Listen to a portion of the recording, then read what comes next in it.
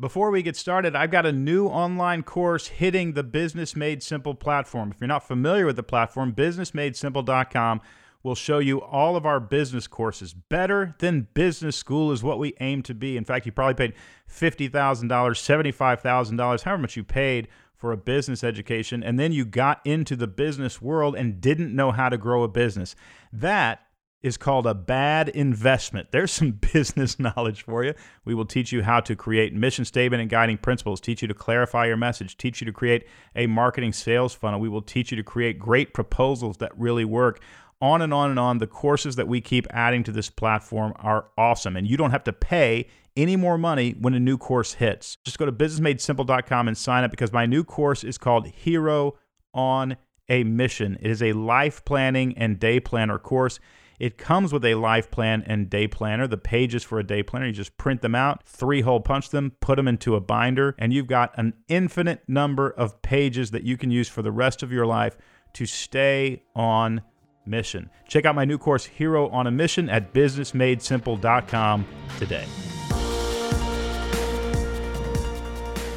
Welcome to the Building a Story Brand podcast, where we believe if you confuse, you'll lose. Noise is the enemy, and creating a clear message is the best way to grow your business. I'm your host, Donald Miller. Later, I'll be joined by my co-host, Dr. JJ Peterson. But for now, I want to make one announcement, and it's this. The podcast is changing names. We will no longer be called the Building a Story Brand podcast. Come January 1, it will be the Business Made Simple podcast. I have a book coming out January 19th called Business Made Simple. And this really doesn't just change the podcast, it changes our overall company. StoryBrand will still exist, but if you want to think of where the company is going, it's going toward Business Made Simple University. That's our online platform. And then StoryBrand is the marketing department. Imagine a little building on the campus of a university. StoryBrand will be the marketing building, and then we have Marketing Made Simple in the marketing building. We have Execution and Management Made Simple, Leadership Made Simple, Negotiation Made Simple, all those different buildings on the campus of university. It's probably the best visual to understand where this company is going. We are extremely excited about the future. We think, business schools just aren't really doing a good enough job preparing students to be value-driven professionals. That is, when they graduate from college, can they walk into a company and make that company money? We don't think business schools are very successful at that. We think we can be. We are not just professors, we're practitioners. So keep an ear open for the new name of the podcast, Business Made Simple. It'll still be me and JJ. We're also bringing on Kula Callahan and a bunch of other special guests. It's going to be a great show. Our aim is to be the #1 business podcast in the world. And we're going to give it a try starting January 1. So keep an ear out for Business Made Simple. Today's interview is with Seth Godin. You know Seth. He's such a wonderful human being, one of the most humble, wise, generous people I've ever met. And today he talks about something that to me is a little bit controversial. I just don't know if I can buy into the idea that everybody can become a creative. That's what his new book is about. It's called The Practice. He says, look, if you're not creative, you're going to be replaced by a robot. I mean, literally, there are just other entities that will replace you unless you can bring something human, unless you can iterate on ideas, unless you can take your work and say, we need to create a new way of doing this, a better way of doing this. That's the only way to really differentiate yourself in the market. So it's an important book.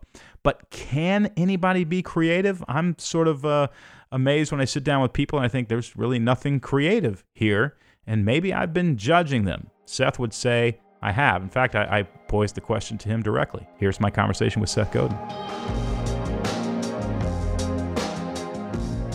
Seth, thanks for coming on. Oh, it's such a pleasure to talk to you again. How you been? I've been super wonderful. I'm excited about the topic of your new book, The Practice, because it's creativity. And I have to confess to you something, and you can talk me out of it. I have secretly wondered whether there are people who just simply are not creative. I feel like I've worked with them. You would say, no, Don, it is a skill they can learn. But before we get there, why creativity? Why is it important that in this day and age as professionals we are creative? Well, either you ship creative work or you don't. And if you don't ship creative work, it means you're a cog in the system. And being a cog in the system used to be really valuable. But now we can find a computer to do your job, or we can outsource your job, or we can find someone cheaper than you to do your job. And the alternative, which is actually super energizing, is that you ship creative work, whatever it is you do for a living. you solve interesting problems. Let's say that you've got somebody in there, they're in an administrative role for a department. I mean, I'm curious, what would your word to them be about their need to ship creative work? How would you apply that to, a worst case scenario example in that sense? Well, I'll give you two examples. One, the administrator discovers that somebody is double booked and needs to be two places at the same time. And there's nothing in the manual about how in a COVID Zoom-filled world to deal with that. Mm-hmm. And the creative solution involves expending emotional energy, digging deep into calendars and schedules, figuring out who can move one thing 10 minutes one way, one thing 20 minutes the other. That's creative work. It's something that might not work. You don't have a rule book, but maybe you can get there. When I was at Yahoo, I would say that the receptionists added probably $500 million to $1 billion worth to Yahoo's market cap. Wow. And they did it because when you walked into what was essentially a really boring, straight-laced company, the reception area felt special. The purple chairs, the way people were greeted, all of that interaction. So stock analysts and other people would come and have a different experience because somebody, again, who was doing something creative that didn't have to be creative, brought humanity and solved an interesting problem. Gosh, I love that example. And as you say it, I think about some of the corporations that I've walked into who did not have that experience and those who did, and how much better whatever it is I was doing business at headquarters. Yeah. Now, knowing we have to ship creative work if we want to differentiate ourselves in the marketplace, let's talk about some of the strategies and paradigm shifts you've encountered and teach to others about how to be creative, how to be more creative, how to be your best creative person. One of them is that you have an abundance mindset rather than a scarcity mindset. Can you explain? I've had an epiphany about that about 5 years ago, and it was life-changing for me. I'm curious about your epiphany worked. Well, I mean, so much of what we're talking about here is what you've been doing for so long, which is that it's all a story. It's all what we tell ourselves.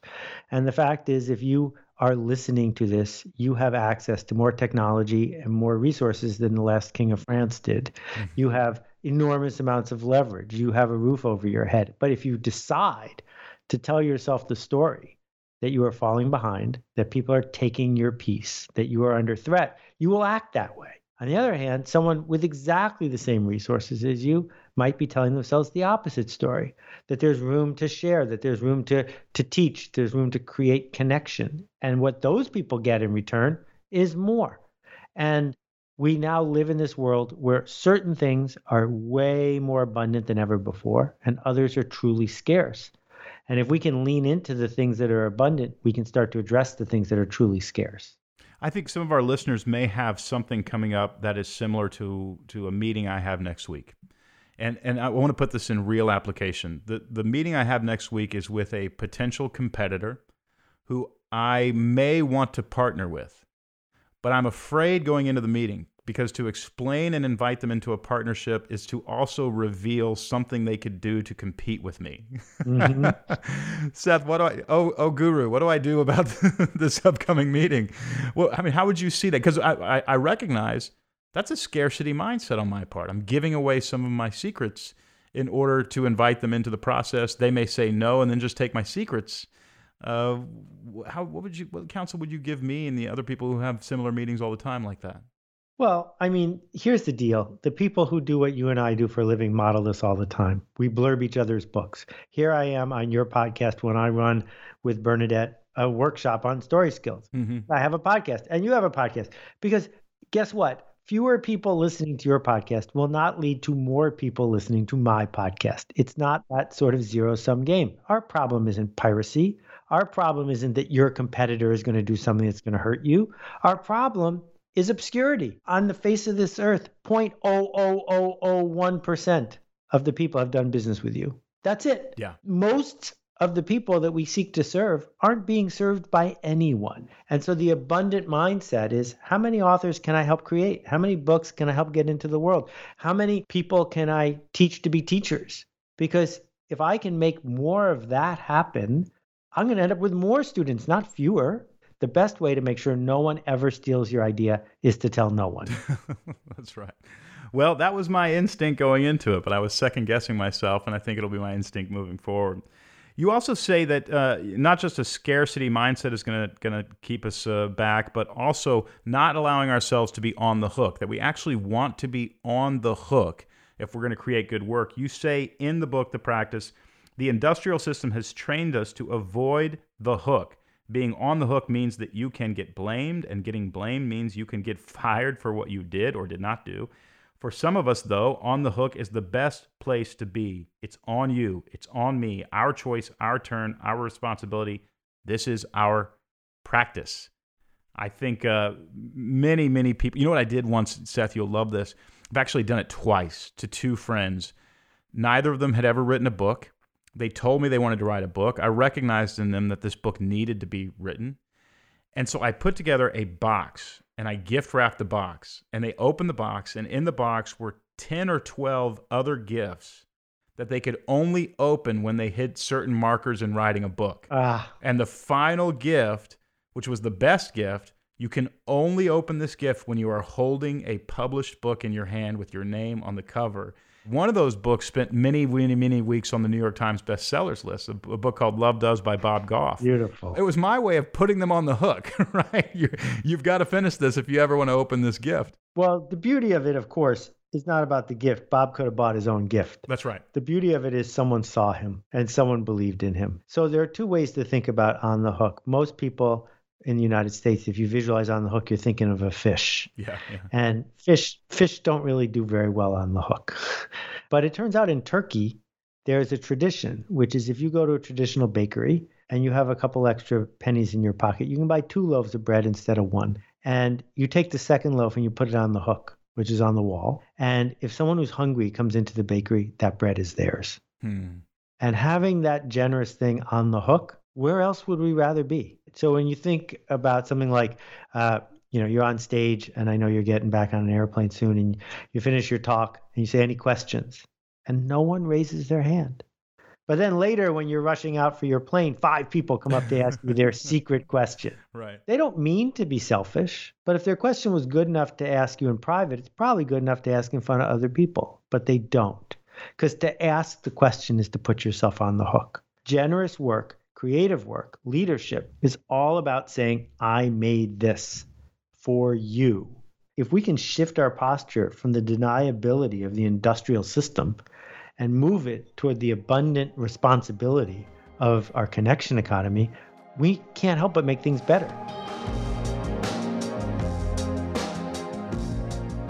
At the beginning of this podcast, I told you about my new course, Hero on a Mission, at businessmadesimple.com, but let me tell you a little bit more. The Hero on a Mission life plan is based on Viktor Frankl's work. Viktor Frankl was alive at the same time of Sigmund Freud, when Sigmund Freud was gaining popularity. Sigmund Freud went out and said, look, the greatest desire for man, what propels man forward, the driver of his or her personality, is the pursuit of pleasure. It is so obvious. Everybody wakes up and starts looking for pleasure all day long. That is what drives them. This, of course, is what Sigmund Freud was saying. Viktor Frankl contended with the idea, what man wants more than anything, what drives man, is the desire for a deep sense of meaning, a fulfillment that their life exists for a reason and that they are existing on purpose and they are living with a purpose. Well, Viktor Frankl gave us a very simple, pragmatic formula for how to do that. I started applying that formula 10 years ago at least in my life, and I'm telling you, there have been hard days, there have been sad days, there have been frustrating days, but there has not been a single day when I've woken up and not realized my life is meaningful. It just doesn't happen to me anymore. If you want to experience that meaning, go to businessmadesimple.com, grab my new course. Well, you get all the courses when you subscribe, but my new course is called Hero on a Mission. It will guide you through the creation of a life plan. It'll take you about 4 hours to complete the entire thing. And once you're done, you will begin to experience a life of meaning. It is ridiculously practical. Go to businessmadesimple.com and look for my new course, Hero on a Mission. You talk about the, perhaps we've over-indexed the authentic voice. When we're actually creating material, we may have over-indexed on authenticity and not consistency. Can you give us some wisdom and how is consistency, what does consistency look like, first of all, and then how is it different and better than authenticity? So authenticity is a trap. It's a trap for 2 reasons. Sometimes people say whatever pops into their head. And if it doesn't work, they say, well, don't blame me. I was just being authentic. Right. But the second thing is, as you pointed out, we get into this endless swirl because there's no such thing as our authentic self. The last time you were authentic was when you were 2 years old and screaming as a toddler. And everything since then has been calculated. If I say this, will it work? If I offer this, will it be received? If I bring this forward, will it have a response? We think about this all the time. When you consider going out for Starbucks, when you consider having heart surgery, when you go to see a Hootie and the Blowfish concert, you don't want the authentic version of any of those things. You want the best version. You want the consistent version. You want the version they would be delivering if they were doing their very best version of themselves. That's what we pay for. That's what we hire. That's why you go learn how to tell story, so that you can consistently show up and move people in a way that they're glad you did. There are a couple people who make a living being authentic on Twitter, but for the rest of us, what you get to do is make a promise and keep it. I remember early in my career, 20 years ago, speaking, and people would say, hey, can you talk about this or that? And I thought, I can, but I've got to talk, and I know that people laugh at it, and I know that people think, and if I do your talk, I'm afraid I won't come off very well. And I struggled with that question because I thought to myself, but am I being authentic? Like, shouldn't there be a new talk for every audience? That's an amateur if there ever was an amateur. James Taylor does Fire and Rain no matter where he's at or who he's talking to, because it's what the audience wants. That's a great permission. I'm also curious, you say in the book, assertions are the foundation of the design and creation process, and that we should make assertions. In that context, what do you mean by assertions, and how can they help us in our creative process? So engineers who don't get nearly enough credit, planes don't fall from the sky, bridges don't fall down, nails do what they're supposed to do. They make assertions. They say, if I use copper in this setting, electricity will be transferred at this speed. I assert that this is true. You can test it, right? And if they're going to lead, they make assertions that haven't been tested yet. That's what science is, a series of assertions that you then test. On the other hand, if you're a compliant cog in the system, you just wait for the rule book. What it means to make an ad that works, or to give a speech that resonates with people, or to design a new kind of circuit is just to, before you do it, announce your belief. I believe that if I do this, that will happen. And if you don't have the ability to do that, then you're an amateur. But professionals do it on time. James Taylor says, well, if I move this song to the encore, I assert the audience will be happier at the end of the concert. That's an assertion. And we're afraid to make assertions because, you heard it, we don't want to be on the hook. Yeah, we don't want to be the hook, and we don't know that we have permission to lead people. I actually was teaching a class about 250 business leaders, and I said to them, hey, I want to tell you some of the best business advice you're ever going to hear, but I'm going to tell you on the curb outside of this building. And I just walked out of the room, and everybody went out with me. 250 people slowly realized that this was happening. Right. And they confusedly walked out the door. I had my staff put a little box out there on the curb. We're literally downtown Nashville, Tennessee, right across from the Ryman Auditorium. I had them leave me a bullhorn there. Stood up on the box. I got the bullhorn. And I said, okay, this is some of the best leadership advice you're ever going to hear. People will go where you tell them to go. Now let's go back inside. And we all went back inside. You know why I did that? I did that because I got tired of sitting in front of a blinking cursor writing a book, wondering where the reader wanted me to take them rather than where I wanted to take them. And I just had to start believing they will go where I want them to go. The thing is that it worked because you had enrollment from the audience. Yeah, there was trust. If there isn't enrollment, if they don't want to go somewhere, where you want them to go is irrelevant. And so you had two things in place at the same time. One, you had a whole bunch of people who wanted to go where they knew you were going, and two, they trusted you. But enrollment is the key to the whole thing, because you cannot tell a story to everyone. You cannot change everyone. You can change someone if they're the smallest viable audience, that group of people who are going where you want to go. My cousin is really into some of the most horrible, worst music I have ever heard. And these groups play very low bass notes on their guitar and their bass, so loud you can feel it in your bones. That's the entire concert. It's 2 hours of this. Wow. You're not wearing hearing protection, then you will go deaf. This is a thing. So they right? wear hearing protection to these concerts? Oh, yeah, you have to. Everyone in the audience is wearing significant, because you're there to feel it in your bones, right? Okay. You can't get me to go to that concert. And if I accidentally was at that concert, I would leave instantly, no matter what you told me, because I'm not enrolled in that journey. Right. We forget to sell people on the ultimate goal. We forget to sell people on where we're going. If they buy that, now you have permission. Any other tips? I mean, you talk about this in tribes a little bit. How do you increase enrollment? I mean, you talk about selling the person on the, is it just clearly articulating a vision of what your life will look like if we go here together? So what is culture? Culture is a simple 7-word sentence. People like us do things like this. That's all it is. It is not hardwired into any of us. If we were born in a different country, we'd have a different culture. People like us do things like this. Who gets to say what the things like this are? Well, it's not the marketer or the small business or the person in charge. It is the other people, the people like us who announce to their neighbors, to their friends, to their peers, to their colleagues, this is what we do.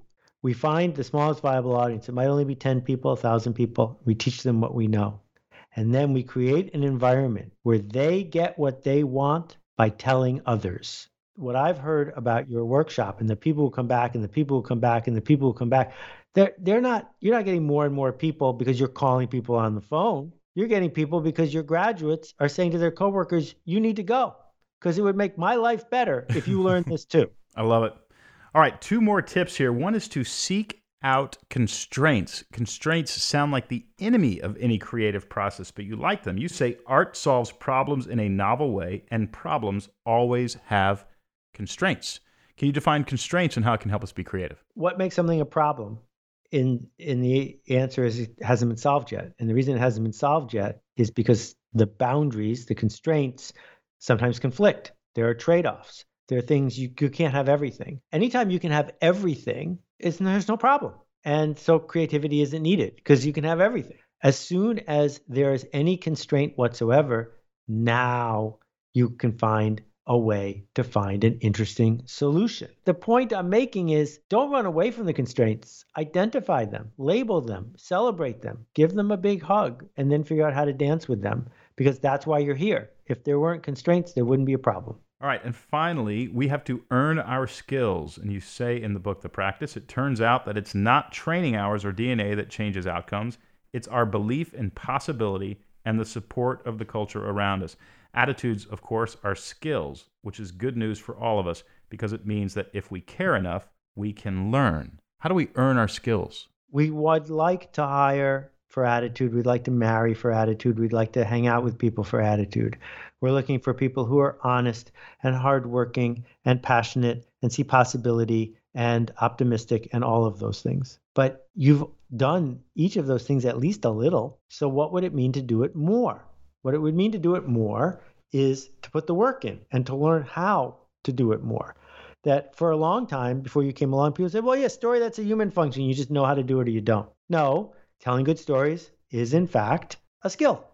And the way we learn a skill, like riding a bicycle, it's not through education where you're doing it for a grade. We learn it by failing. That's how you learned how to ride a bike. You fell and you fell and you fell. And that's how you learn how to juggle and how do you learn how to speak in public and anything else. You show up, you try it, you see what works, and then you do it more. We can change our attitudes. And changing our attitudes, rewiring them, that's a skill and it's available to anyone, which makes me really happy because it means you're not stuck with what you think you're stuck with. Seth, every time I spend a little time with you, a little bit of weight is taken off my professional shoulders. I feel lighter. The book is called The Practice, Shipping Creative Work. Of course, my guest is Seth Godin. You can find that book on Amazon, Barnes & Noble, wherever you buy books. You want to pick it up today. Seth, thanks for spending a little time with us. Well, thank you, sir. And good luck getting back on the airplane. Stay safe. Stay safe yourself. All right. God bless, sir. Really good stuff. Always good stuff. Every time. Every time. Tell me, what do? You have a creative job. You create content. You're on the content team with me and Kula. And we have to create, at this point, thousands of pages a year. Yes. Of content. Yeah. I was going to say hundreds, but I'm literally looking across the room at the last stack of stuff you've created. Yeah. what helps you be more creative? What frees you to be more creative? Practical tips. That actually for me, like, so going and writing pre-COVID in a coffee shop, Right. or even just on my back porch. So if I normally am working at my dining table during the week, if I'm going to actually write, then I like to go outside. I like to go to a coffee shop. Change your physical location. In fact, this summer when I had a big project that was due, I went to Oregon. I went to the Oregon coast just to look out over the water, changed my environment. And there's actually a lot of research on the idea that when you are in a familiar environment, you actually make familiar choices. A lot of times when you do, say, a team retreat, like you're going to do a team building or like create something new as a team, you actually want to get out of your office environment and go somewhere else. Yeah. Because familiar situations breed familiar choices. I agree. And I'm heading to Portland to get some writing done here pretty soon. And it's literally just to spend 4 days there in a hotel and get this stuff done. Sometimes you have to reject the first, second, third idea because it's the fourth idea that nobody's ever thought of. Yep. And to me, that's the key to being creative is, are you thinking of something that at least you don't think anybody else has ever thought of? Yeah. You know, he's right. We have to figure out how to be more creative if we want to differentiate ourselves personally as professionals in the marketplace. And I'm just so thankful for his encouragement to do so. Once again, the book is called The Practice. You can find it on Amazon or Barnes & Noble. Another great book by Seth Godin. Music from this episode is by Andrew Bell. You can listen to Andrew's latest record, Dive Deep Hushed, on Spotify or on iTunes. Thanks as always for listening to the Building a StoryBrand podcast, where we believe if you confuse, you'll lose, noise is the enemy, and creating a clear message is the best way to grow your business.